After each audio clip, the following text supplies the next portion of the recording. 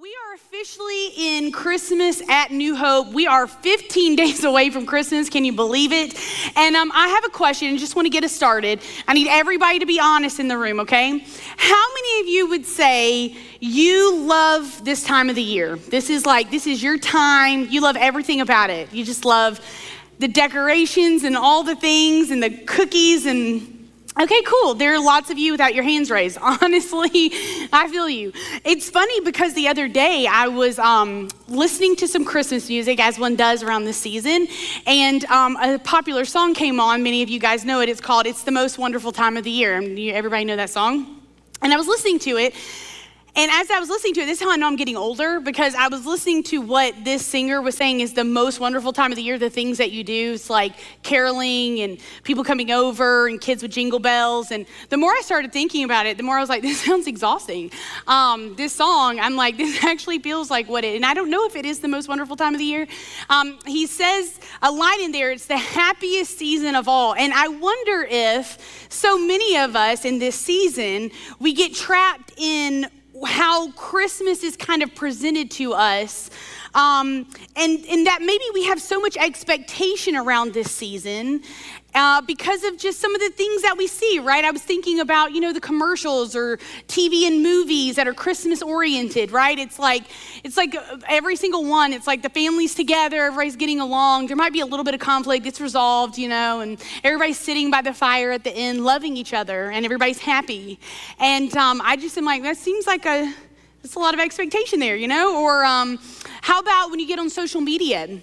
How many of you are on social media at this time of the year and you just inevitably, you get that one person on your account who has decorated their house beautifully. I mean, stunning, it's gorgeous. They even have the wrapping paper to match all their decorations. And then they have the kids that match the wrapping paper that match the decorations. And I'm like, wow, how did you guys pull that off? It just feels like, sometimes it just can feel like there's a lot of expectation in this season for it to be something or to appear to be something that maybe it's not really for some of us. As I was getting ready for today, this morning, I actually thought about a memory I had. I haven't thought about this in a long time. This is true story. About 16 years ago now, I was 19, almost 20. It was the Christmas season, and my mom's friend came over, and she invited my mom and I to a Christmas cookie exchange party at her mother's house. This is a party that they had been doing for decades, and she wanted to invite me and my mom over to it, and I was like immediately like, there's no way I'm going to a Christmas cookie exchange party. I was 19, I had better things to do. How many of you have ever been to a Christmas cookie exchange party? Yeah, not many of us, but God bless you if you have, and especially God bless you if you've hosted one. I had no idea what that was until my mom was like, oh yeah, we'll come, and I was like, who's gonna make these cookies? Because I know she wasn't, and I wasn't a baker, and my mom was like, no, you can do it, it's fine, and her friend was like, yeah, you got it, and I'm like, okay. The party was in a couple of weeks, it's one of those, you put it off until you have to do it. Well, it was a couple days before the party, and I guess I needed to bake some cookies. And so I started asking my mom, hey, what are the details on this party? She was like, I don't know, can you ask my friend? So I texted her friend, called her friend, and was like, hey, just want to know how many cookies do I bring? 12, 24, just let me know. I can bring 24. She was like, actually, you bring 8 dozen. And I was like, come again? You bring 8 dozen because the goal of this is to swap with every other person that's coming. And you want to make sure you bring your recipe card in case people like your cookies and they want to recreate them. And I'm like, I'm not a baker. What is happening? And so I spent, hours, really, I didn't have days, combing the internet about what I could actually get away with. And I landed on a sugar cookie because I thought, you can't ruin that. And come to find out, you can. If you are inaccurate in your measuring, you can actually ruin a sugar cookie. I did. In case you're wondering, they tasted just like flour. And then I was like, well, since I'm only doing a sugar cookie, I'll make it in the shapes of snowmen and I'll decorate them. That's fine. No one tells you that when you bake cookies and you're gonna decorate them, you have to wait for the cookies to cool, because if you don't, the icing melts. Didn't know that. So I iced warm cookies with snowmen faces, and you can imagine what they look like when I got done.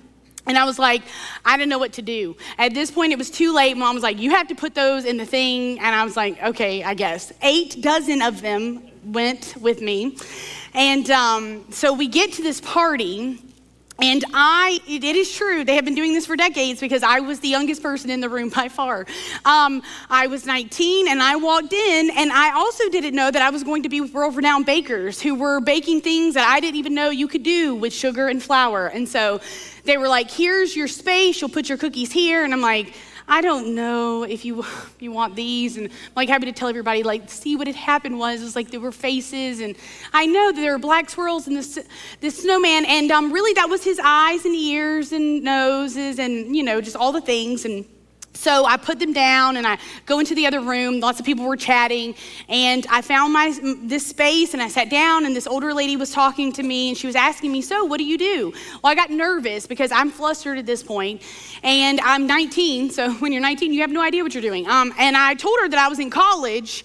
I didn't know what I was doing at the time because I didn't know what my major was. And then I felt insecure about what I told her. Like, I'm in college. I don't really know what my major is. I'm starting to tear up at this point, And I was like, but I work with the youth in my church. I'm a youth leader. I forgot to tell you that, I just started becoming a youth leader right here at New Hope.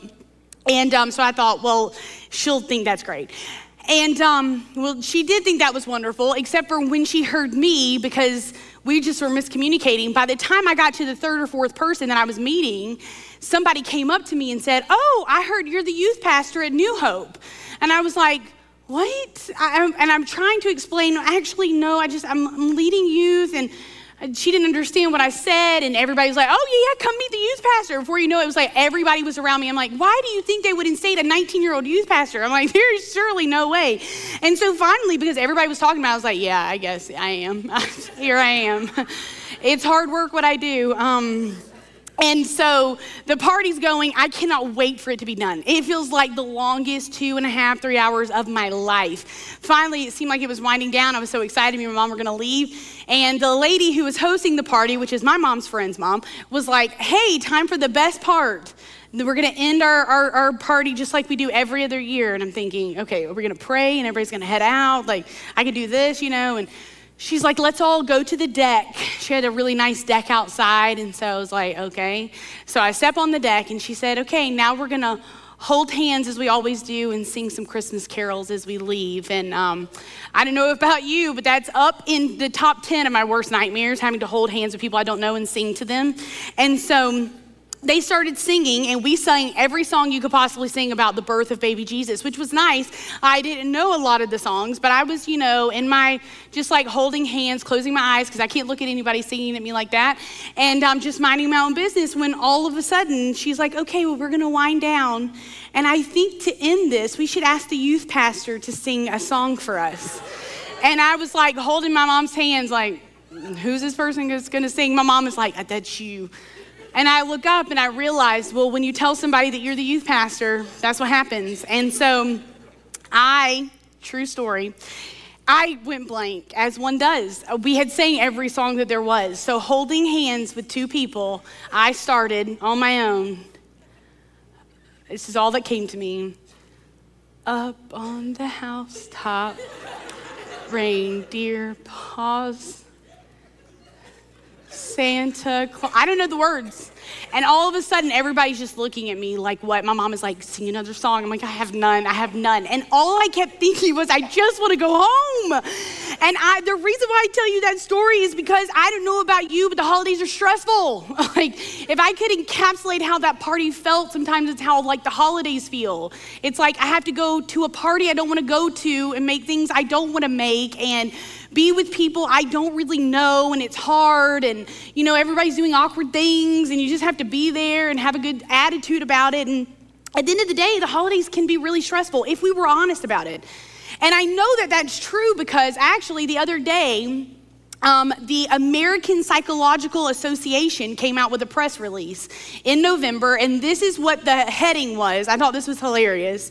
It says 9 in 10 U.S. adults say that they are under stress during the holiday season. And I thought, well, that's actually the most honest thing I've read in a long time. That means that 90% of us in this room, we're stressed out. Whether or not we're willing to admit it or say it, or whether or not we've even taken enough time to feel it and know that that's what it is, we're stressed. And it's funny because this article It surveyed 2,000 Americans and found that these were the top causes of holiday stress. This is what they said. They said 58% of people say that financial concerns are the biggest stressor, either spending too much money or not having enough money to spend on gifts, not being able to buy what you need. 40% of people said that their stress comes from finding the right gifts, this pressure to like give the best and exactly what people want, and will it come in time, and the shipping. And 38% said the stress of missing family or loved ones. So this season, there's a lot of people in this room, even maybe, who are experiencing grief, or maybe you're not going to be able to be with your loved ones. That obviously causes stress around this time. 32% said having too much to do. I understand that, right? I've already gone to like 2 or 3 Christmas parties. I have 2 more this week. It's wild how many times we can celebrate this season, and it just can feel like there's so much on our plates. 30% said feeling pressure to make the holidays special. I know there's probably a lot of moms out here who feel that. It's like, I have to make it special for everybody. I have to make sure everybody gets what they want and what they like, and everybody gets their gifts. And, it's this feeling of like trying to make it feel special. 22% said experiencing or anticipating family conflict, right?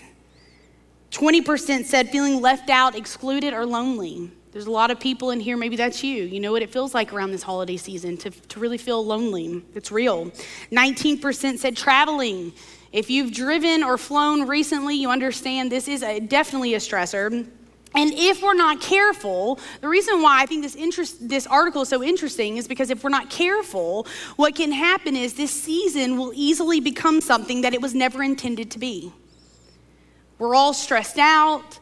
Studies have shown 90% of us, most of us in the room would fall in here. We're stressed out about something. And in this season that's so beautiful and means so much, it can easily become something it was never intended to be, which is why I love this series that we're in, King Jesus. It's also why I love being in church in this season. Not because the decorations are nice, although they are, and seeing you is wonderful, and it always is, but because I don't know about you, but I know in a season like this, I need to be anchored in the fact that what we are celebrating is the fact that our Lord and Savior was born. That is the anchoring thing for all of us, because we can get so far on the other side, and this season could become something really big and really stressful, and we forget what we're actually celebrating here.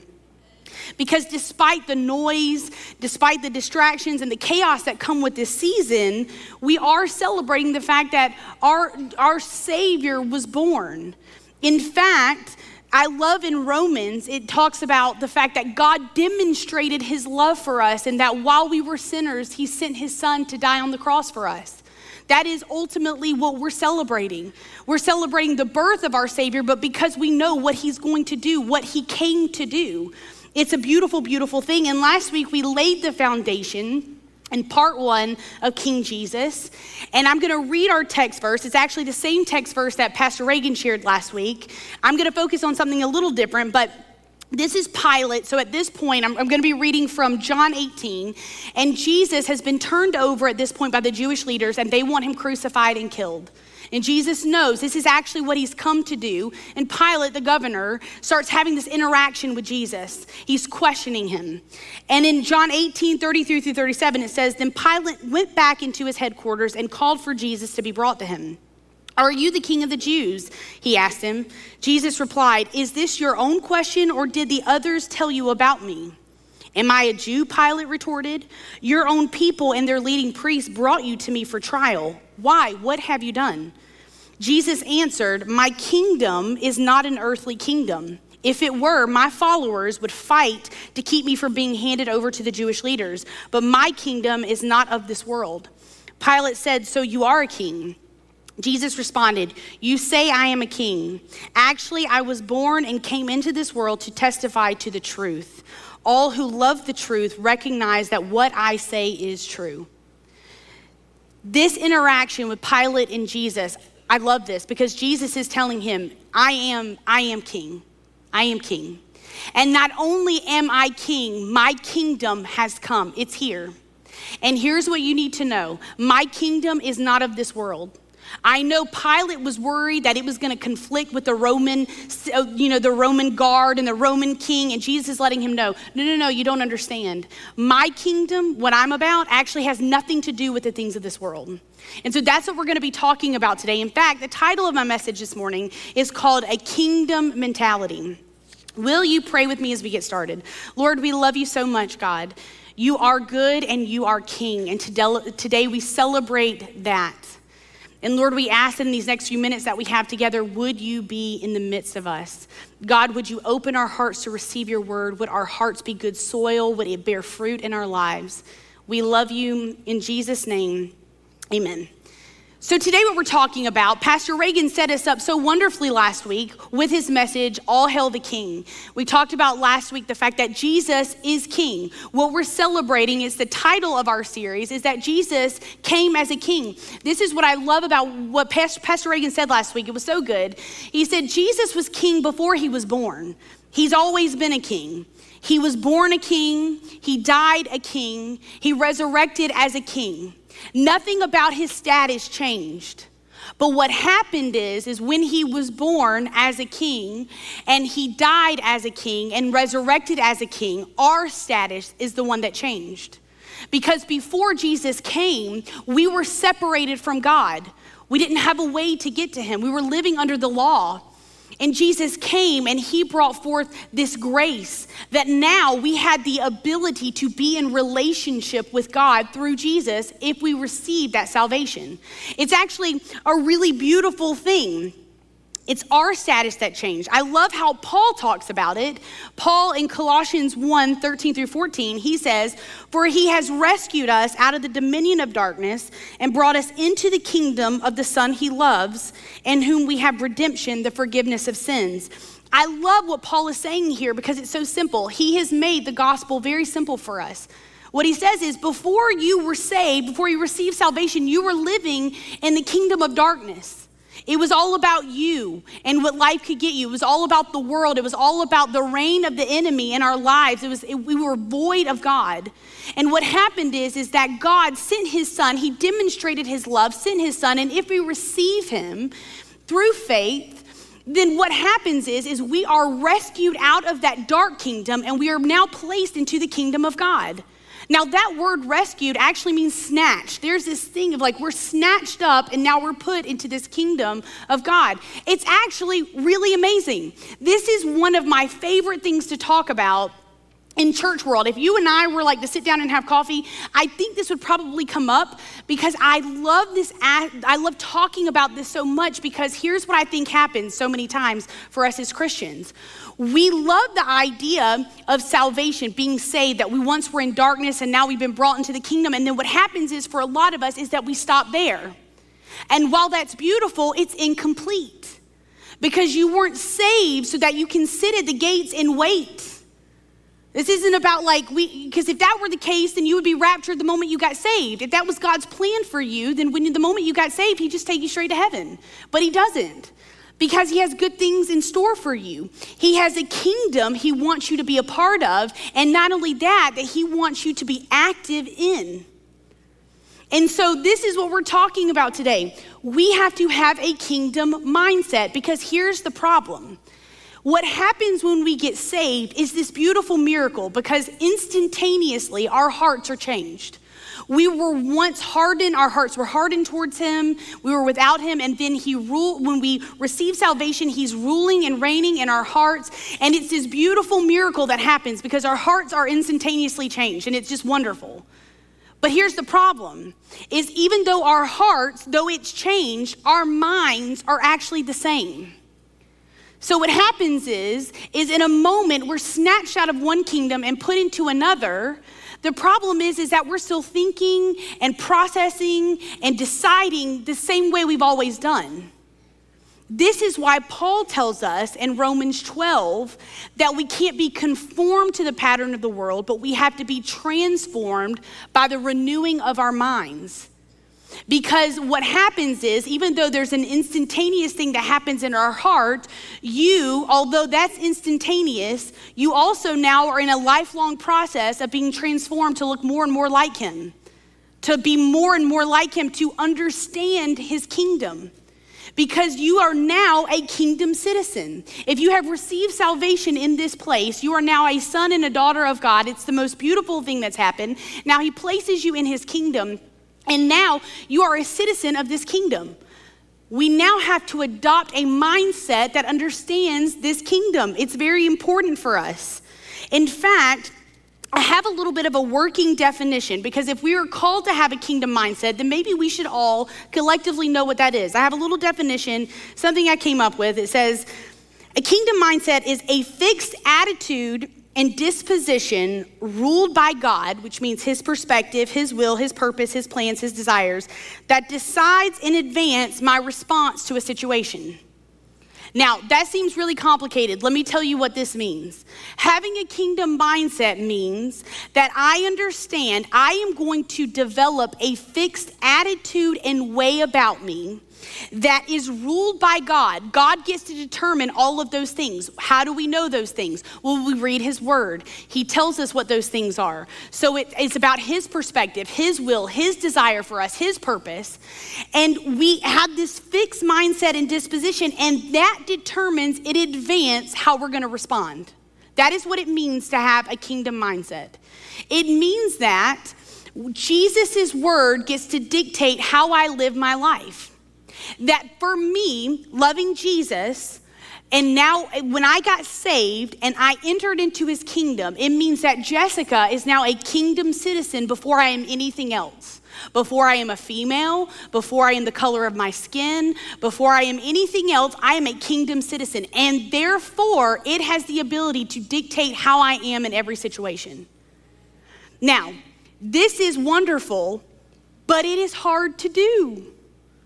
This is that process of becoming more and more like Jesus. And sometimes it's hard because our mindset that we had before we got saved it's kind of tough, because it includes all of the traumas that we've experienced, the house we grew up in, the ideas we've gained from culture. It's all of those things combined.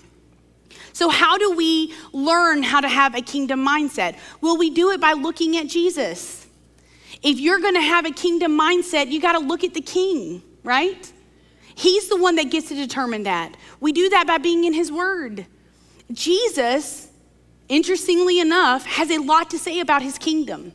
If you read through the Gospels, Matthew, Mark, Luke, and John, he says a lot about the kingdom of God, because he knows that we have to be transformed. So he's teaching us, he was teaching the disciples then and his followers then what his kingdom is like, because he knows that it's foreign to us. In fact, the kingdom of God is referenced 53 times in the New Testament, 32 times in the book of Matthew alone as the kingdom of heaven. Now, the kingdom of God and the kingdom of heaven, these are synonymous terms. Although Matthew uses kingdom of heaven, a lot of theologians believe it's meaning the same thing. That we are now citizens of God's kingdom. And not only does Jesus teach us what his kingdom is like, he demonstrates it for us. If you want to know how God feels about a topic, look at how Jesus lived. If you want to know what God says when he says to love your enemies, look at how he lived. He hung out with tax collectors. He hung out with the religious leaders. He hung out with people he should have never been seen with. He's demonstrating it. And the reason why it was so crazy during his time was because it was the exact opposite of what religion was saying, and for sure the world. And so we have to develop this kingdom mindset, which means that we have to assimilate to God's kingdom. We don't integrate, we assimilate. Integration means that we take what we were and how we were, and we kind of mix that with what we're in now. But assimilation means we actually leave that old way, and now we are in this, and we're gonna learn this. I'd like to think of it as this. If I were to tell you today that I've decided in 3 days I'm gonna move to Japan. I've always wanted to go there, I've always wanted to visit, and I'm just gonna do it. I'm gonna uproot my life and leave, and I'm gonna move there for 3 years. But I haven't really given myself a lot of time and space to kind of think through anything, so I'm just gonna go, and I'm just gonna hope for the best. Well, let me tell you what would happen, is that I would go, and I could get in there, right? As long as I had the visas and all the things, right? But the problem is I'm gonna be very limited in that space. because I don't know the language and I don't know the culture and I don't know how people are, what the values are there. I'm going to be limited. It's the same way for us. We're now kingdom citizens when we've received salvation, but now we have to know, what is his kingdom about? And we do this by learning about our King. It's this beautiful journey that we go on. And so today, I thought if we're to have a kingdom mindset, because Jesus tells us, listen, my kingdom is not of this world. And all of us who have received salvation, you are now kingdom citizens, so it's important for us to have this mindset. And I would say it's probably extremely important to have this kind of mindset in a season like Christmas. Because if the statistics are true and 90% of us in this room are stressed out, right? Then we need, and maybe what could be the most helpful thing that we could do in this season is, instead of trying to take things off the to-do list and move things around and just try to do better and maybe it would be adopting a new mindset. And that's what I want to talk to you today about. Because I believe that if we could go into the rest of this season, in the next 15 days, if we could ask God to shift our mindset a little bit, I think this could be the best Christmas holiday season that you've ever experienced. I really do believe that. And although there are a ton of things that we can look at about what the kingdom of God is like, I have 3 that specifically we're going to look at today. And these are 3 kingdom principles that I think could help us all in this season, okay? So the first kingdom principle that I think could be helpful in a season like Christmas is this idea of peace over anxiety. You know, that 9 in 10 of us are stressed out, right? And what's interesting about that statistic is that it's not really shocking. If you read a lot about where we're at in America in terms of mental health, anxiety disorders are the number 1 diagnosed mental health disorders in America. We are known for having so much of it. And there's studies that they do each year that rate the countries who have the best mental health and the worst. And America always is in the top of we're in decline. Because I work with students a lot, I'm always reading about Gen Z, and they're saying right now, Gen Z, 1 in 4 are diagnosed with anxiety disorders every day. It's wild. And here's the thing, the Christmas season doesn't always actually bring the stress. What I think happens is that in a season like this, it just magnifies and exacerbates what's already there. And I wonder how many of us are walking around, and if we're really honest, we're stressed out and we're worried and we have anxiety. And we don't really talk about it a whole lot because it feels like sometimes what's the point? Or it feels like you're so in your head, you don't know who to say it to. Can you be a good Christian and struggle with anxiety and worry and fear? Because if you read the Bible, it's so then what happens is we just don't ever really talk about it. But then a season like this happens and there's so much expectation. There's so much on our plates. There's so much that we have to do. We're able to see other people and we compare. And what happens is what's already there that probably we've shoved down now is magnified great.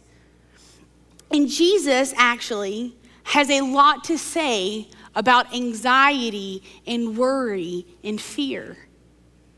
In fact, the kingdom principle that Jesus would tell us is that my kingdom is one of peace. It's one of peace. In fact, Jesus, he's teaching in Matthew 6. It's called the Sermon on the Mount. It's in 5, 6, and 7. It's one of the greatest sermons ever preached, and it's Jesus. And in this sermon, he's preaching to his disciples and these followers. These people have gathered, and he's teaching about what his kingdom is like.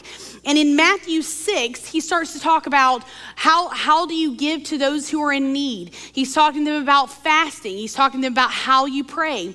And Jesus will end part of chapter 6 with this. I'm going to read chapter 6, verses 35 through 34. He says, this is the words of Jesus, "That is why I tell you not to worry about everyday life, whether you will have enough food and drink or enough clothes to wear.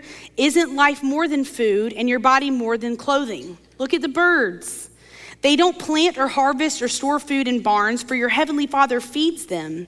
And aren't you far more valuable to him than they are? all your worries add a single moment to your life. And why worry about your clothing? Look at the lilies of the field and how they grow. They don't work or make their clothing, yet Solomon in all of his glory was not dressed as beautifully as they are. And if God cares so wonderfully for the wildflowers that are here today and thrown into the fire tomorrow, he will certainly care for you. Why do you have so little faith? So don't worry about these things saying, what will we eat or what will we drink or what will we wear? These things dominate the thoughts of unbelievers, but your heavenly Father already knows all of your needs. So this is what he tells them. Seek the kingdom of God above all else and live righteously, and he will give you everything you need. So don't worry about tomorrow, for tomorrow will bring its own worries. Today's trouble is enough for today. I love this passage Jesus is talking. They're beautiful words. He's talking to all of his disciples. This is what he's telling them. He's like, listen, don't worry. Some of you in here, you're so filled with worry and fear and doubt and anxiety, and it's eating you alive in this season. And he's saying, why are you worried about these things? These are the things that are on the minds of people who are not in my kingdom. People who are far from me worry about these things, but don't you know who I am? If I will take care of the birds who they're not storing up how they're gonna eat. I feed them. And look at the lilies, they're not worried about if they're gonna be dressed, and look how beautifully I dress them. And if I'm gonna do that for them, how much more will I do for you? You're my son and my daughter. He's saying, so why are you worried? Don't be worried. Don't be stressed out. And I wonder if Jesus today, for some of us, would say, look at you. You're worried about these gifts and how you're gonna buy them, and is it enough, and are they gonna like it? And I have to go to this party, is my house clean enough? Are these people gonna think this? Am I gonna have to see them? And you're so worried about things, and I think Jesus is like, why are you worried about those things? Don't you know who I am? Of course I care about you. I care about that you're worried about that and stressed out about that. But that's for people who are not in my kingdom. When you're in my kingdom, you need to understand, I will take care of your needs. But here's what I want you to do. I want you to seek first my kingdom above all else. That is what he would say to us today. If you're in a season, if you're honest, it's bringing stress and anxiety and worry, I think Jesus' words to you today would be, seek my kingdom. Before you're worried about the gifts and the parties and all the things, seek me. Let me actually have rule and reign in this season. Let your mind be fixed on the fact that I am your Savior and your Lord, and I came as a king, I died for you as a king, and I am coming back for you as a king, and I know what you need, that you can trust me fully. And I am your peace. That is what Jesus would say to us, because that is who he is. Peace isn't something that he just gives, he is peace. You know how we know that is because Isaiah in chapter 9, he's prophesying of Jesus who is going to be born. All of us know this scripture, we played it this morning. But he says, and he will be called Wonderful, Counselor, Mighty God, Everlasting Father, and the Prince of Peace. That is who he is. He's coming. I know the world is groaning and waiting. That's what they were doing. They needed their king, their savior. They were waiting. And he said, he's coming. And he is the Prince of Peace. He is what will still your mind in this season. I love in Isaiah will later in chapter 26, he goes on to say, he will keep in perfect peace those whose minds are fixed on him because they put their trust in him. There is this concept of Jesus is our peace, and as we fix our eyes on him, there's an exchange that happens. We stop looking at the things of this world, the earthly things, right? The clothes and the food and the gifts and the parties and all that stuff, and we fix our eyes squarely on him, and as we do it, what he gives us in return is peace. Paul in the book of Philippians, in Philippians 4, he says, don't be anxious about anything, But in every situation, by prayer and petition, with thanksgiving, present your request to God. Then he goes on to say, and the peace of God, which transcends all understanding, will guard your hearts and your minds in Jesus Christ. Peter will go on to say, give all your worries and cares to God because he cares about you. If we're going to be kingdom citizens, then we have to know the character of our King. And the character of our King is one, he is rooted in peace. He is faithful and trustworthy and true. He's a good father and he knows what you need.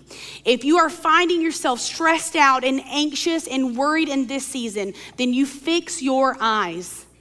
In everything that you do, you seek first his kingdom, first his rule, first of what he wants. And he says he's gonna give you what you need. Now, it might not look how we wanted. It might not be in the time frame that we wanted, but we can trust that he is good and faithful. The second mindset, the second principle that I think of the kingdom that could help us in this season is this idea of forgiveness over bitterness. You know, the holiday season, and starting in Thanksgiving to now, is one in which one of the greatest parts of this season is that we get to gather with people, right? Whether it be friends or church family or your actual biological family. And you know what's crazy about that is while that's one of the greatest aspects of it, if we're all honest, it's also one of the toughest, challenging parts of this season. Because we all have those people in our life, right? In fact, I bet that there's a lot of text threads that are represented in this room, and you have text threads in your family that other family members aren't a part of, because it's like, don't invite Aunt Susan, you know, like, she's not invited this time. You know how she does, or whatever. You know, it's like you can already think about, it's like in your mind, you can go to that place of when that specific car pulls up in the driveway, the feelings that you're gonna feel. Because in a room this size, all of us probably have stories of the ways that our family and friends have hurt us. And to be quite honest, a lot of us in this room, it's valid. Maybe something has been done, has been said about you. Maybe that person doesn't even care, is never gonna apologize. They keep doing the same thing every time. They're always like this. They never apologize. They never consider how it affects everybody else. And it almost feels as if the whole family just has to put up with it. We just take it every single time. And what happens is over time, it creates this bitterness, this unforgiveness, this resentment in our hearts. And we try to stuff it down as much as possible, but it feels like the holiday season's really elevated, doesn't it? It magnifies it because now you actually have to be in the room with them. You can get away with it January through, October, but now you have to be inside and have to talk to them. And I understand how this feels. I understand. I've had similar situations in my own family. I know what it feels like to be driving in the holiday seasons to a place and thinking, I wish I could be anywhere else but here. Not because you don't love them, but because you know how it's gonna go. I think we all know how that feels, probably. And it's easy to have this mindset where I'm just gonna stuff it down and grin and bear it. And what's happened is we actually have unforgiveness there. But Jesus also will tell us that his kingdom is marked by forgiveness. Because if you look back at that verse we talked about in Colossians 1:13, that verse 14 where it says we have been rescued out of the dominion of darkness and placed into the kingdom, into the Son, and it says in whom we have redemption, the forgiveness of sins. Paul is letting us know everything about this kingdom is marked by forgiveness. The way we're even able to enter into it is because we repent of our sins and God forgives us. This is what Jesus has to say about forgiveness, because I can tell you this, that in his kingdom, unforgiveness, resentment, and bitterness is not an option. If we're gonna be kingdom citizens and have a kingdom mindset, then I can tell you that God wants you to forgive, even if it's hard and even if they don't deserve it. This is what he says in Matthew 18. Jesus is telling a story, a parable, and this is how he says it. It's Matthew 18. He says, therefore, the kingdom of heaven can be compared to a king who decided to bring his accounts up to date with servants who had borrowed money from him. In the process, one of his debtors was brought in who owed him millions of dollars. He couldn't pay, so his master ordered that he be sold along with his wife, his children, and everything he owned to pay the debt. But the man fell down before his master and begged him, please be patient with me and then I will pay it all. Then his master was filled with pity for him and he released him and forgave his debt. But when the man left the king, he went to a fellow servant who owed him just a few $1,000s. He grabbed him by the throat and demanded instant payment. His fellow servant fell down before him and begged for a little more time. Be patient with me and I will pay it, he pleaded. But the creditor wouldn't wait. He had the man arrested and put in prison until the debt could be paid in full. When some of the other servants saw this, they were very upset. They went to the king and told him everything that had happened. And when the king called in the man he had forgiven and said, you evil servant, I forgave you that tremendous debt because you pleaded with me. Shouldn't you have mercy on your fellow servant just as I had mercy on you? Then the angry king sent the man to prison to be tortured until he had paid his entire debt. That is what my heavenly Father will do to you if you refuse to forgive your brothers and your sisters from your heart. I don't know about you, but this story is incredibly shocking. And why it's shocking is because it's shocking how Jesus views unforgiveness in his kingdom. And we see here, Jesus is telling us this story and he's wanting to make us to make some connections with him. In this story, there are two different relationships happening. There is the king and the servant, and then that same servant with another servant. And in the relationship with the king and the servant, we see that millions of dollars are owed. In fact, some theologians have done some calculations. If you were to calculate today's daily wage based on the kind of measuring they're doing, it could be upwards of $9 billion that this servant owed. The reality is Jesus used this number to communicate one thing. It was more than he could ever pay back. He knew that the servant could never pay back $9 billion. That was the reason. And what Jesus is showing us here is that he represents the king in this story and we represent the servant. That our sin, that debt that we have, we could never do anything about it. You couldn't do enough good acts. You couldn't be awesome and say enough encouraging words. You couldn't go to church enough to ever pay back the debt that your sin cost. And yet Jesus came and he lived a sinless life and died on the cross for you and for me so that we could receive that salvation gift. And what Jesus is telling us here is what I forgave you is an insane amount. You can never pay it back. And what's hilarious here is the servant says, wait a minute, just give me some time, I'll pay it back. And the king knew you can never pay that back. And that's what it is like for us. We've been forgiven so much. But then the same servant goes out and he holds this other servant. He kind of takes him because this other servant has borrowed money from him. And if you do the calculation, it says thousands of dollars in this passage. Some of the calculations that theologians believe, if the king and the servant was $9 billion, they believe this one would have been about $15,000. Here's the deal, $15,000 is significant. I don't know about you, but that's significant. But what Jesus is saying, although $15,000 is significant, it's nothing when you compare it to $9 billion. And that's how Jesus sees this. So we don't really have an option. We're called to forgive every single time. And in fact, this kingdom mindset would be one in which we are predetermined when we go in because of Jesus's kingdom and what he says, that before it even happens, before they even make the comment, before they even walk in and complain, before they even do whatever it is that they always do, that we have decided ahead of time that we're going to have an attitude and a disposition based on what God says about his kingdom, that no matter what happens, we're going to decide in advance that we're going to be people who forgive. This is actually the mindset that Jesus wants us to have in this season. And you know what I think? I think if you could go into this season with this mindset, you could actually live in freedom.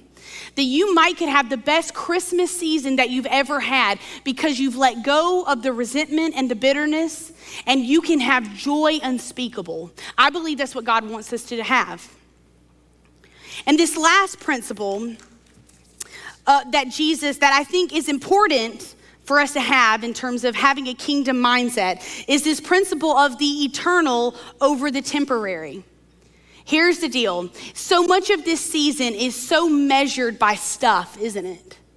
If we're not careful, what can happen is that it's so commercialized and it can be all about the gifts and the giving and the receiving. And let me just say this, the gifts aren't bad. Gifts in and of themselves, they're not bad. But what happens is that we could spend for forever trying to find the perfect gifts for everybody, wrapping them perfectly. We could make the best list of all the things we wanted, because if we know we could just go get those things, that we would finally feel good about our lives. And what can happen is, how many of you know this? Like Christmas morning, everybody opens up the gifts, and in 3 minutes flat, it's like, well, here we are in a graveyard of wrapping paper. And I feel no different than I did 10 minutes ago. I mean, how many of you remember being a kid and thinking, if I could just get that one thing, that one toy, and if I did, I would be changed forever. I would always be entertained and I would love it. And then you get the gift and the next day you're like, I'm bored. Because what can happen is we can get so focused on the temporary stuff that we forget that that stuff isn't meant to fulfill us, and it's definitely not lasting. But that in God's kingdom, what he's asking us time and time again to remember is don't get wrapped up in the temporary things that you can see. What matters most is the things that you can't see. It's the things that will last for all eternity. Don't get it twisted. In Matthew 25, Jesus is actually talking about his kingdom, and he starts sharing the story, and he said, one day the Son of Man will come and he will be enthroned. He's talking about himself. He's gonna come and he's gonna sit on a throne. He said, and what he's going to do is he's going to separate the sheep from the goat. The sheep he's gonna put on his right side, the goat he's gonna put on the left. And he said, I will say to those on my right, the sheep, I will say, welcome into the kingdom that was prepared for you. And he's gonna say to them, for when I was hungry, you fed me. And when I was thirsty, you gave me water. And when I was lonely, you invited me in. When I was sick, you took care of me. When I was in prison, you visited me. He's gonna say, well done, welcome into this kingdom. And he says that the sheep are gonna say to him, Lord, we never saw you hungry or thirsty. We never saw you as a stranger, and we never saw you in a prison. And he says to them, you're right. And this is what he says. He says in verse 40, the king will reply, truly I tell you, whatever you did for one of the least of these brothers and sisters of mine, you did for me. Jesus is telling us that his kingdom is about the things that you cannot see. We get so wrapped up in, it's all about the things that we see, especially in this season. It's about the gifts and the parties and the whatever it can be. And Jesus is saying, don't miss what can be in this season. Because if all you're looking for is the stuff, you're gonna find it, but it's gonna leave you empty because you were never supposed to be looking for it anyways. Paul in 2 Corinthians says, we fix our eyes not on what is seen, but what is unseen. Since what is seen is temporary, but what is unseen is eternal. Here's what I'm gonna tell you.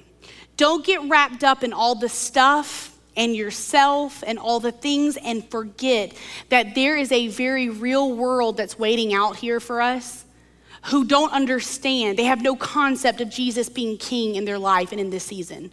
And if the 90% of us in this room would say, hey, we can feel stressed out at Christmas, imagine how people who are living far from him are feeling. I can't even imagine that. And we have people all in our communities and in the world and in our state and in our country who are in need. And I think what happens is we pass by it so much, especially in this season, we don't even think about it. We're so busy with our to-do list and our plans and the parties and all the things that we have to do, we forget that there's real need here in our backyard. We were in November, several weeks ago, we actually went to Mexico again. We took 31 people here. We went down to Ensenada, back to the orphanage that we had been to previously. And then we went up into Tijuana and we did a house build. And it was a really awesome time. I did a great team. And I asked her if I could share this, and she said that I could. But what struck me on this trip so much wasn't necessarily what we saw, although it's incredible poverty, unlike anything you could possibly imagine. It's so easy there to recognize all the things that we're looking at that mean nothing. Like the thought of like Christmas gifts in light of building a house for a family that had nothing and was sleeping on land is just, it doesn't even compare. But while we were there, Miss Luana Baker actually came on this trip, and I don't know if many of you know Miss Luana, but in this last year, it's been a very tough year for her. She lost her husband to cancer, Mr. Kenneth, who came here as part of our tech team, an awesome, awesome man of God. And this season has been really tough for her. It has been one where she has been grieving, as you can imagine. And I wonder how easy it would have been for Miss Luana to focus on the things that you can see. It would have been so easy for her to think, well, this season is going to be hard because my husband's not here, on all these temporary things. And to be able to go to Mexico and watch her love and serve people was actually one of the most beautiful things I've ever witnessed. That in the middle of her grief and her pain and her sorrow and her anxiety and worry and fear, she took a week off from work to go and serve some people.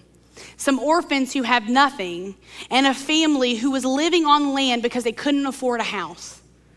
And I watched her paint sheetrock and hammer things and put window installations in, and I never saw her complain. And I wonder if we're focused on the wrong thing, we will miss it. We'll miss it. I think about Jennifer Peedy. She came on that trip, and her sister had planned to go on a trip to Fiji, actually, right after they were planning it and whatever. And we were in Mexico building this house. And she got on the phone with her sister right there and was like, hey, listen, I don't think we can go to Fiji. I think we need to come build a house. There are people who need homes. And her sister was like, okay, I can do that. Yeah. They're like changing their whole trip, a trip that was going to be about them and their pleasure and vacation and relaxing, which isn't bad. But when we're missing when we're going after what is temporary over what is eternal, we will miss the gift that God has for us in it. And here's the deal. You do not have to go to Mexico to experience that in this season. In fact, this week I was preparing for this message and getting ready for it, and I had gone to a local coffee shop in town in Evans. And I was standing there getting ready to order, and I wasn't really paying attention. The woman in front of me was taking a little long, but I really wasn't worried or bothered. And all of a sudden, one of the girls behind the counter, I could tell she was kind of getting antsy. She looked at me and she was like, I'm so sorry this is taking so long. I can help you. And I was kind of looked, and I was like, no, I'm not in a rush. Like, no worries, you know. So it made me just stop to think, because before then I just wasn't paying attention. And I noticed that the woman in front of me, she was an older lady, and she was there with her grandchild. And her grandchild was running all around. She was so excited because they bought like sandwiches, and I think she bought her like a cake pop or I don't know, and they were waiting on coffees. And this grandmother was actually pulling out change. I mean, she was paying in like coins. And I heard her say to the cashier, well, can I do a split payment? Can you take this change and then I'll try to put the rest on this credit card? And the guy was like, okay, and he kind of begrudgingly did it. And so the guy went to go swipe the card, and when he did, he kind of looked at her and he was like, it's declined. The little girl's like running around, she's so excited to be there. And this grandmother, you could just tell, she just is like, I don't know what to do. And so I just happened to be there, and I was like, no. I was like, I got it, actually. I was like, I love it. I love your granddaughter's so fun. She was like, she's having a blast. Like, I'll get it. The woman was like, are you sure? Are you sure you want to do that? And I'm like, yes, absolutely. Don't even worry about it. It's not even a big deal. And the people behind the counter were like making it a big deal. Like, are you sure? I'm like, just swipe my card, you know? And I think, like, how many people are we walking by every day who just need Jesus? You know, they're struggling. They're struggling financially too. Can you imagine what the Christmas season must be like for people who are far from him? Having to navigate, do I have enough to buy? And I think it would have been really easy for me to walk past her and never notice her. And let me tell you something, this is not about like, I'm so great. I didn't pay attention to her, if I'm quite honest.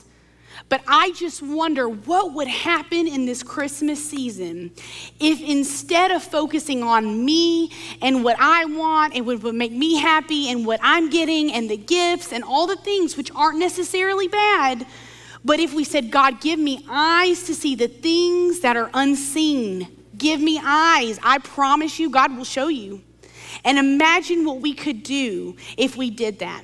Imagine what the kingdom of God would be like, because as kingdom citizens, we are the visible representation of what his kingdom is like to the world. What would it be like if we all decided to do it? But it takes effort because we have to have that mindset. It means that we have to go in every day and we have to say, God, show me. Today, I'm gonna seek first your kingdom. Every interaction, you have rule and reign in it. Show me people who need to see you. Help me to have conversations. Help me to be able to be generous where I can. And I promise you, it will do something for you that will outlast any gift you could ever get in this season. I promise you that. I want you to stand as we close. And I wanna pray for you.